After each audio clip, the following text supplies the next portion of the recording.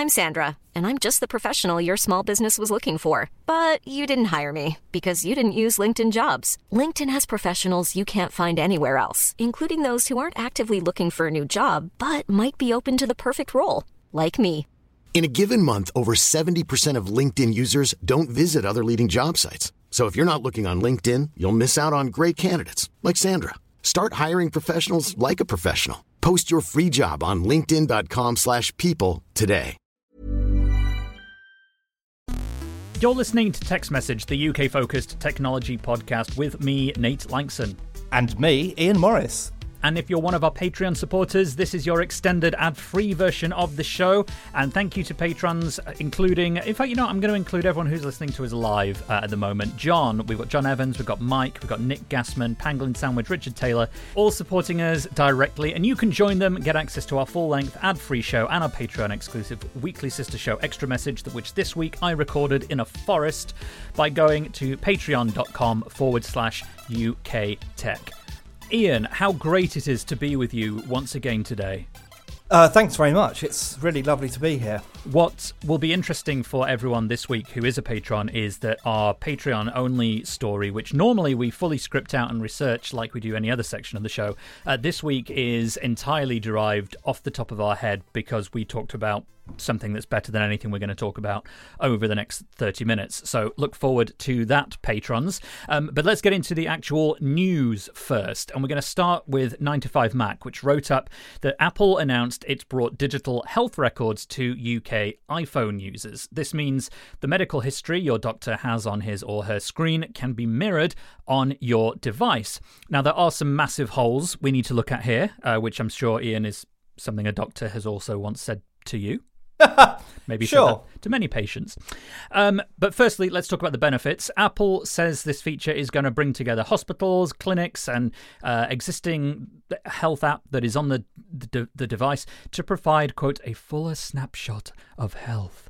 It also said, I'm just going to quote this, previously, patients' medical records were held in multiple locations, requiring patients to log in to each healthcare provider's website to piece together their health information manually. Health records creates a direct connection between medical institutions and a patient's iPhone, allowing users to see a central view of their allergies, conditions, immunizations, lab results, medications, procedures, and vitals across multiple institutions, and to be notified when the data is updated. Now, in principle, this means if you go to a doctor and say, what's this leaking out for? Or why does this go like that when I poke it like this? That assessment then goes into the GP's computer and will then go securely onto your phone. Now, it might be the result of, I don't know, I say I'm thinking about something leaking out of you that shouldn't do. It may be the result of a shellfish allergy or pollen or peanuts or something like that. These are some of the examples that Apple gave. And all of these allergies would then appear under the allergies tab in the health app, along with the date that they were documented. There are some other tabs as well that will be included here. Lab results, immunizations, other known conditions, the kind of medication you're on. And in a separate support document for doctors, which I read through and is actually more interesting than press release, frankly, Apple said it's going to use multiple standards for electronic health records and APIs to access them to make sure that records are interoperable and therefore transferable between institutions and presumably between devices and even between Android and iOS, etc., etc. That's the good stuff, or at least that's the PR pitch of the good stuff. Let's talk question marks. Apple said that the UK launch, bearing in mind this has been out in the US for a couple of years, the UK launch is only initially for patients at 2 NHS trusts, albeit a pair of very large ones. Oxford University Hospital's NHS Foundation Trust, which Apple helpfully also notes is in Oxford, and the Milton Keynes University Hospital NHS Trust, which again is helpfully noted is in Milton Keynes. Now, these places are more than just a local GP surgery. They're jointly a collection of many hospital facilities and research centres, and there's large numbers of doctors and practitioners and things. But for this to be seen as anything other than an experiment, equivalent to dipping a toe in the water, or a gloved fingertip, maybe, on the periphery of a problematic orifice, it would be a stretch. Again, no pun intended, actually, with that terminology. So what's your takeaway on this? Excuse me, sorry, I've had a bit of medical gas there. That's not in the description. I feel good about the idea of having a portable health record, I have to say. I mean, I guess I'm kind of as worried as anyone about it leaking out. If that could be part of the problem. Yes. But I generally think that it's probably a fairly low risk strategy. I mean, a lot of people write about what happens if you're held ransom by someone who gets the details of your health record. But realistically, I think these days there's probably not a huge amount that would enable that to happen. But also, I kind of trust my phone more than I trust people. I mean, I know where my phone is at all times. I know that it's relatively well secured. I know that the data on it's quite well encrypted. I know it's extremely challenging for people to hack into it or get access to that data, even if they have access to the physical device. So I kind of feel as if this might just be something that's a great benefit. And I know that you've been a frequent user of doctors. Well, not frequent user, but you've certainly used online healthcare, haven't you? And I recently had cause to do the same because obviously during the pandemic, going out to see a doctor is less practical. But also, who wouldn't want to have a sort of over the phone consultation? Because it's just easier, isn't it? And my experience was very good, like yours. I'm quite lucky. My company provides access to a service. It's not itself private healthcare, but the company provides, in addition to private healthcare, another service which gives you access to a GP. So I did that and had a chat and scheduled it in for a convenient time, and I was waiting there when that time came round, and so was the doctor. Did the thing. Now, how good would it be if I could say to her, "Oh, look, here is my entire medical history for you to look at." And if there was a way to do that simply, it would be fantastic, wouldn't it? Now, that's the intention. And all of that you just described is what is technically made possible by this sort of a system. But right now, it's limited in scope just because it needs every individual NHS trust or private healthcare operator to sign up and to connect this. And there are lots of different types of electronic health records, which I didn't go into too much detail in with the research here. Safe to say, it's not like there's just one standard that every single doctor uses, regardless, in England and Wales, for example. However, there are apps that I discovered and websites that do offer what to my eyes look like a richer offering. There's one called Evergreen Life, which I have no knowledge about, but it's one the NHS itself was promoting on the website. It's on iOS and Android, and the website says you can share your GP medical record at all so you can access your GP's medical record at all GP practices in England. It also lets you share up-to-date health information with family securely, it notes, so that they all have the latest info about you if, for example, you're incapacitated and can't talk about your medicine. I almost said if you're decapitated, and I'll be honest, there's not a lot of medicine that will help with that. Perhaps glue, but certainly not paracetamol.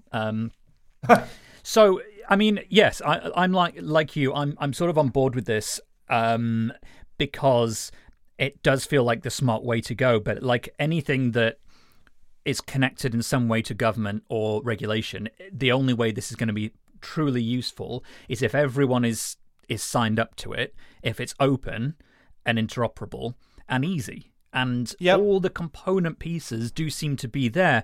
But I was looking at the figures for adoption in the US, which is a bigger country with many more people, and there's something like 11,000 facilities that have signed up to this in some form. But that's not a lot. A tiny fragment, surely. I mean, that must be less than. I would imagine that might not even be 1%, surely. And that's in 2 years. I mean, admittedly, the US healthcare system is very, very different to the UK's, but nonetheless, the interest of doctors and people in having access to healthcare at least should have the same sort of desire, and I would have thought that it would have been further. However, you've got to start somewhere, and maybe this is where you have to start.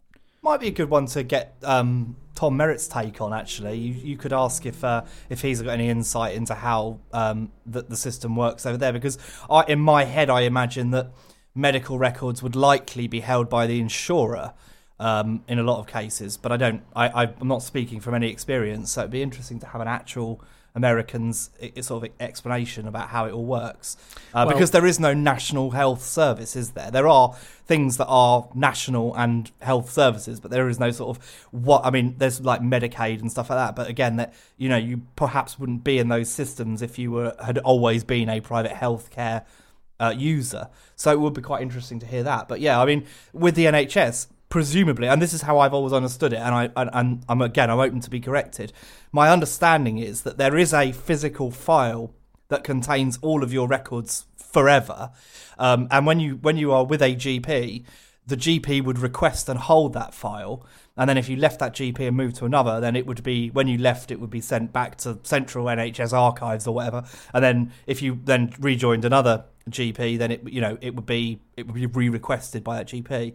But again, I don't know if that's how it works, so it would be quite interesting to sort of hear. I know there was a plan, wasn't there, to computerise the entire NHS database, and it cost a lot of money, and it never happened. So do we then maybe think, well, actually, this is a gift, isn't it? Like our sort of COVID app. Is it better if we let Apple and Google come up with a system that's sort of secure and open and let them handle the backbone of health records, and then we build our own services around that which make use of them? I don't want either of those companies handling all my health records. Well, you say don't want them handling, but we're not necessarily talking about handling, are we? We're talking about giving you the option to have it on your phone, but in a way that is secure. I think of it very much like that, the COVID app, in that they don't have to ever have your records. It's not about that. It's about providing a standard way of recording things, and then the government would be in charge of having those records, but it would be able to communicate with your phone securely, and then you would be able to say if you were in America or on holiday or something and you fell ill, you'd be able to give the doctor your phone and go, well, here's my medical record, kind of thing. Just that as an example. We've had some nice insight from Nick in our live chat as we're talking, where he says, if you get a test at a hospital and then go to another one, they won't necessarily know about the first one. Exactly. Whereas GP records will get passed on. So, yes, he has some experience, I think, he says, with family members there. So it's not a perfect system. And certainly I've seen these paper records before now, because I remember not even that long ago, maybe 10 years ago when I was living in Southwark, I remember going into a doctor's surgery for an appointment, and they physically went to get my record out of a filing cabinet. Yeah. I wasn't even that long ago, really. There is definitely a paper record. I mean, a GP surgery will have paper records. I'm sure they may have them on computer as well. Yeah. But that might be a GP sort of clinic thing. It might, because we all know that a GP is not. They're not necessarily. It's not owned by the NHS. It's usually a private healthcare provider which has a license to have the NHS name attached to it, and then it claims money back from the government based on the services it offers. So, there's probably 100 different ways of doing it, although I'd be surprised if there wasn't sort of a standard. As Nick says in the chat room, they have electronic systems that don't talk to each other. And this is true. The left hand does not always talk to the right when it comes to medical practitioners. Although if you believe your left hand is talking to your right, then you probably should see a doctor. Although that's not health advice, it's just intuition. They're not really talking to each other, are they? But the brain talks to both. Your left hand probably doesn't know what your right hand is doing, but your brain should know what both is doing. Yeah. Pangolin Sandwich says in the chat room, who's a veterinary nurse, it says, kind of baffling this because the vets I work for has hundreds of branches and all the records are connected. So an animal can be seen at any branch and we can see the records. That's exactly how it should be. And I'll tell you something, my local dentist only got a computer last year. Wow. Yep. Actually, you say that, but I don't seem to recall my dental records being computerized, so it's probably quite fairly common. Lots of good insights and observations here. If you have one, do let us know. uktechshow@icloud.com. That's where you can send us your opinions. Or, of course, if you have found something oozing out of a place it shouldn't, you are better off going to a doctor's and not listening to this.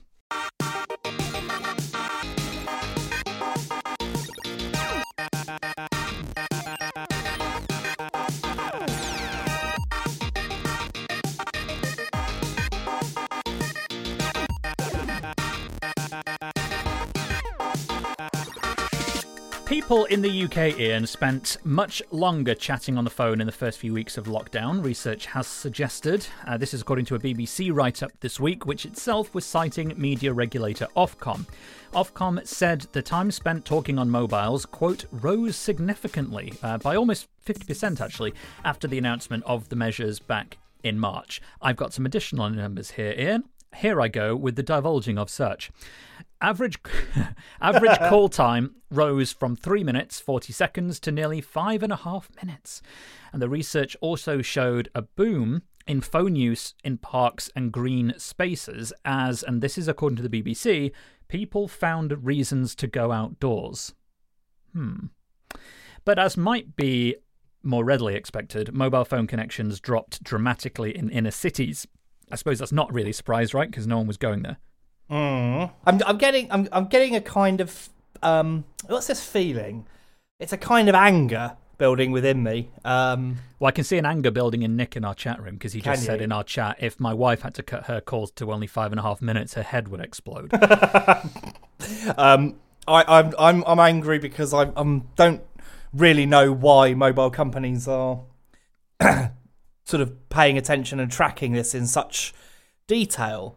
It seems an unnecessary use of their data to me.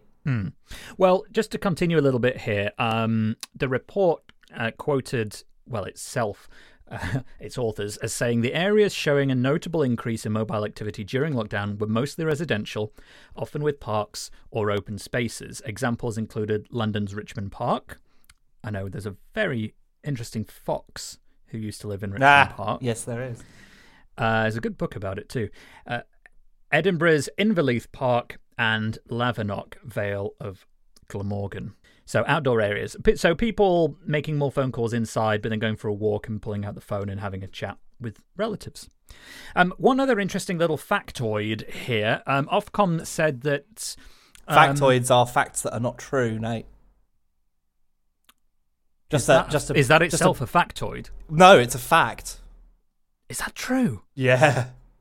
No. Don't use factoid when you mean fact. It's. So in Red Dwarf, when they called things bazookoids, is that because they weren't really bazookas? I don't know, Nate. Or a planetoid, because it's not really a planet. That's a good... Well, yeah, I suppose a planetoid is... What is it? A small...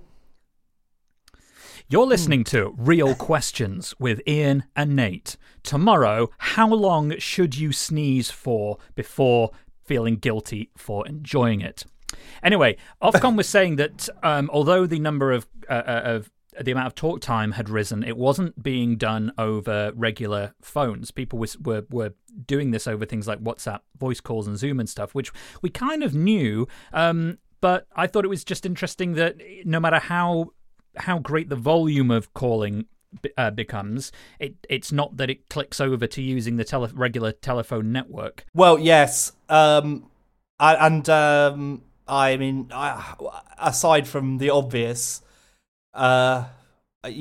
I'm looking forward to the end of this insight. Well, I mean, there isn't anything beyond the obvious, is there? Yes, it's quite likely that people will spend more time on the phone when deprived of eye-to-eye contact with people. It's also unsurprising that some of that use was outside because it was a nice summer. I seem to remember when we always kicked off, it was a relatively mild spring with plenty of sun to enjoy. So the fact that people were outside is not surprising. I think the big story here is that mobile networks have obviously been plundering the data they collect to create a report of some kind, and I don't see why they should do that. And I think we should all use VPNs more. Am I being unfairly reactionary in the fact that I feel that this might not be the greatest idea in the world? What, that people phone each other? Well, no, that Ofcom has sort of released a report that it's clearly got data from operators about, call duration, call location. I mean, I know it's going to be anonymized and everything, but really, it's like those articles that Pornhub writes about, what people are watching, and when it's Star Wars Day, the amount of Princess Leia porn searches goes up exponentially.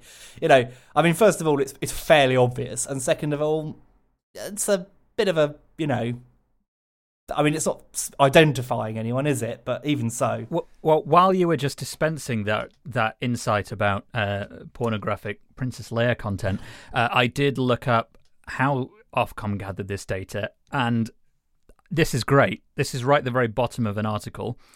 From the BBC, the research was based on 200,000 Android phones around the UK. iPhones were not included because their security settings prevent data being collected in the background. Oh, God, it gets worse. So I'm actually not wrong in this case. You were joking, but you were right. Well, I wasn't really joking. I mean, I'm sort of trying to walk a line here between stupid paranoia and a reasonable expectation of privacy. And I'm sure that it wasn't that bad. But what app is this? Like, what have people got installed that is enabling them to gather this data? Is there some Ofcom app that I don't know about? Well, that's the thing. Normally, when you read these things, it's something like, is it OpenSignal or the speed test apps and things like that? They often are used on aggregate, but they're also very transparent about how they gather data. I think if you're going to use a speed test, it's not unreasonable for them to take that data and go, hey, Virgin Media is on average this speed, etc. Have you had a 5.5-minute phone call with somebody during lockdown? Would you like to tell us with whom that took place? And when? And in what location, please? Yeah, exactly. And you can do all of that or send us something much more interesting by sending an email to uktechshow@icloud.com. I can't wait to sell this data. Please be aware, if you email us when you did what, where, and when, we will be monetizing that. I'll be cashing in. Very nice.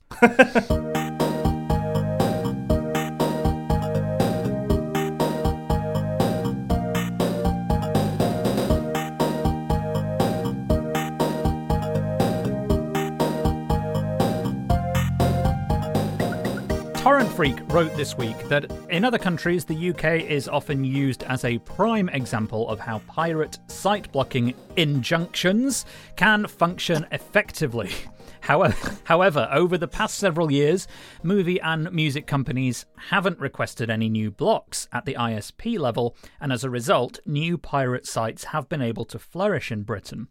The blog wrote that the last blocking request from Hollywood studios dates back, and I love the terminology Torrent Freak used here, dates back roughly years ago. How wonderfully vague. But anyway, it said there hasn't been any request from record labels since 2013 either. So, as a result, Torrent Freak goes on, new pirate sites and those that haven't been blocked were able to grow their audiences without much trouble. As a result, Torrent Freak continues, new pirate sites and those that haven't been blocked were able to grow their audiences without much trouble. And indeed, the blog says, if you look at the 500 most visited sites in the UK, names including Magnet DL, Filmix, Look Movie, Rootor, 9Anime, they all show up. And a site like Magnet DL, apparently for that site, about a quarter of all traffic comes from the UK, where it conveniently isn't blocked. Now, Torrent Freak suggests that part of the reason is simply the result of a cost-benefit analysis on behalf of copyright owners. It had been estimated officially in the past, that an unopposed application for what's called a Section 97A blocking order costs about 14,000 quid per site, and maintaining it costs another 3.5 grand or so a year. So with hundreds of sites being blocked from a BitTorrent level, BitTorrent sites that is, the costs can be quite significant. That's definitely true. But the other factor in this, I think, that's worth us talking a bit about here, and I'm sure you'll have a view on this, is that there is a growing battle against so-called stream ripping, which kind of does what it says on the tin. And the British Phonographic Industry Group told Torrent Freak that it planned to do more to block stream ripping services next year with court action. So this is essentially software that is ripping your Spotify's, your Apple Music's, your Netflixes and all these sorts of things, and circumventing the need to go to a pirate website or BitTorrent or something, because you can just access it and stream it, rip it from the server. Well, so how's that working? They're talking about one person having a Netflix account, and then the stream ripping service uses that to download all of Netflix's shows. Is that what? No. I mean, it's a catch-all, because things like Netflix and Amazon, they have encryption keys, and they're not, as far as I'm aware, widely known, but the kind of underground scene groups, the ripping groups, they do know those keys, and they can decrypt those downloads. They can, because you can download things from Netflix and Amazon Prime quite easily, can't you, if you so wanted? I mean, I wouldn't want to, because I have both services, but... Ditto. I haven't tried to do that either, because... But you do see it. You I mean, it's perfectly possible to download episodes of everything. Yes. The Grand Tour is a good example, isn't it? Well, yeah, of course it is, because it was a very popular show that everyone wanted, but it was exclusive to Prime. But the thing is, whatever it is, like, stream ripping is a thing, and I think it means, really, when we hear stream ripping, we're talking about somebody who has paid a subscription, which means you can access what you want or you can eat, but it goes away if you stop paying. But if you were to just pay £10 a month and then go on and stream rip everything you possibly want in good quality from the source and then stop paying, even if you account for the fact that you could get a free trial of almost any of these services anyway, you basically might not need to ever pay anything to any of these services. You get a trial, rip everything you want, and then cancel. This is confusing because it's come from the British phonographic industry, right? So... Yes. They're not alone in this. They're just the ones that said they're going to start taking this into courts next year. Well, and it's a better use of their money than it is to try and block, at the ISP level, torrent sites. That is not to be confused with Torrent Freak, the blog we're reading from here. Because fewer people are using that, more people are paying for streaming services, but therefore more people are using that as a source to rip from, and that's who they want to now target. I mean, I do know that one of the big problems is, years ago, it was quite easy to get a card sharing box for Sky, so you could get like a Linux satellite receiver, and then you would be able to use the encryption data from someone else's subscription to decode the encryption key on your TV, which was quite clever, really. And then Sky upped the ante and changed the encryption key, so it was changing something like once every millisecond or something like that, and there was no way that anyone could keep up with that. You couldn't decrypt the key quick enough and send it over the internet in order for it to work. It would just be a mess. And then both Virgin Media and Sky both implemented new encryption schemes that made that completely impossible. But the new thing is IP TV streaming, where someone central will take TV channels, encode them, and then send them out to subscribers, so that you pay £50 a year or something like that, and you get access to all Sky's channels via a stream. Now, Sky obviously does stream its own channels, so it's possible that that's the source of them as well, and that somehow they're taking that data stream from sort of Sky Go or whatever the service is called, and then allowing other people to watch that on their TVs. Of course, the quality isn't as good as if you were getting it off the satellite itself, but it's still probably a big problem for Sky if people aren't paying. So I wonder if that's part of this as well. Well, these all form parts of the new war, if you like, that the copyright industry is quietly waging, and it feels like it's a much quieter, much more subtle war compared to, say, 10 or 12 years ago, where we would hear stories about deceased grandparents being sued for downloading 3 songs, or people being sued $100,000 per song that they were caught uploading or something. Like, I just can't remember the last time we heard a story like that. We hear them occasionally about site operators that are doing it en masse. But really what I think certainly this Torrent Freak story helps us bookend is that we're probably past the point where the copyright industry cares that much about BitTorrent, at least in the UK, because the bigger threat is stream ripping. And that's probably a good place to end this story. Artists have lightly shut up about copyright. I don't mean that in a disrespectful way, but they've probably their problem now is the fact that they're not getting enough of their share from record companies when their music is on Spotify, which is a problem. Anyway. Any thoughts, of course, very welcome. uktechshow@icloud.com. You're used to hearing the smooth, velvet sound of Nate's voice drizzled over your ears like a warm eardrum syrup, topped off with the freshly squeezed citrus tang of an Ian Morris opinion. Supporters of the show at patreon.com/UKTech enjoy second helpings every week. So pull up a chair, find your nearest spoon, and tuck into a sumptuous extra helping with no commitment. If you have any allergies, please inform a waiter.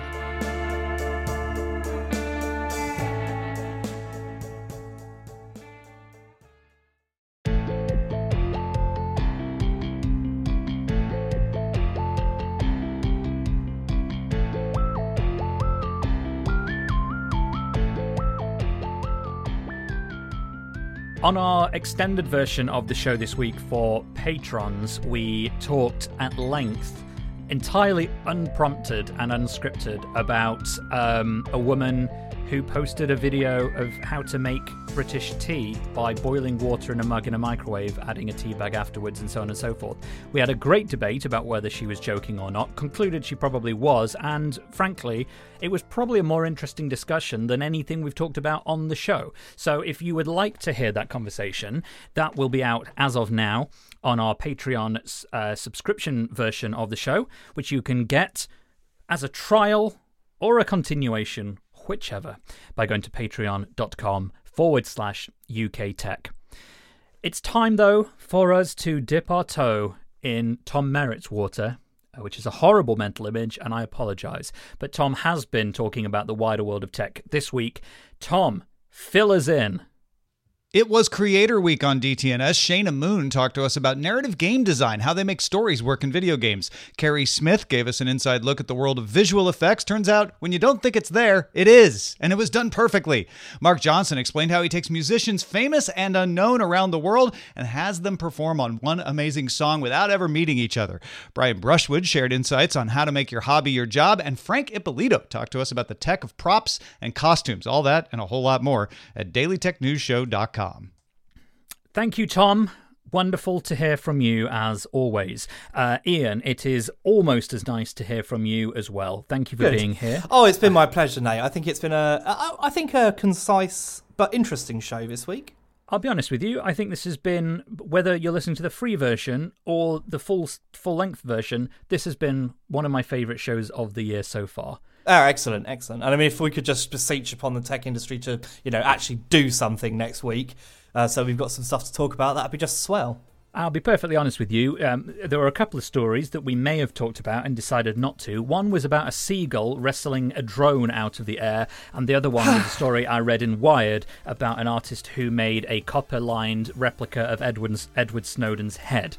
We didn't talk about either of those, but if you would like us to, maybe we'll do an extra message about it, or we'll talk about it next week, or just go and read Wired or something. But either way, we will be back in a week's time. I hope you will too. Have a magnificent bit of time in between those two things. Or week, as it's sometimes known. Oh, toodle pip, everybody.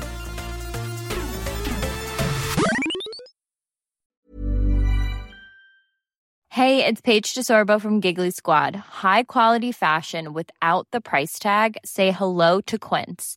I'm snagging high-end essentials like cozy cashmere sweaters, sleek leather jackets, fine jewelry, and so much more. With Quince being 50 to 80% less than similar brands. And they partner with factories that prioritize safe, ethical, and responsible manufacturing. I love that. Luxury quality within reach. Go to quince.com/style to get free shipping and 365-day returns on your next order. Quince.com/style.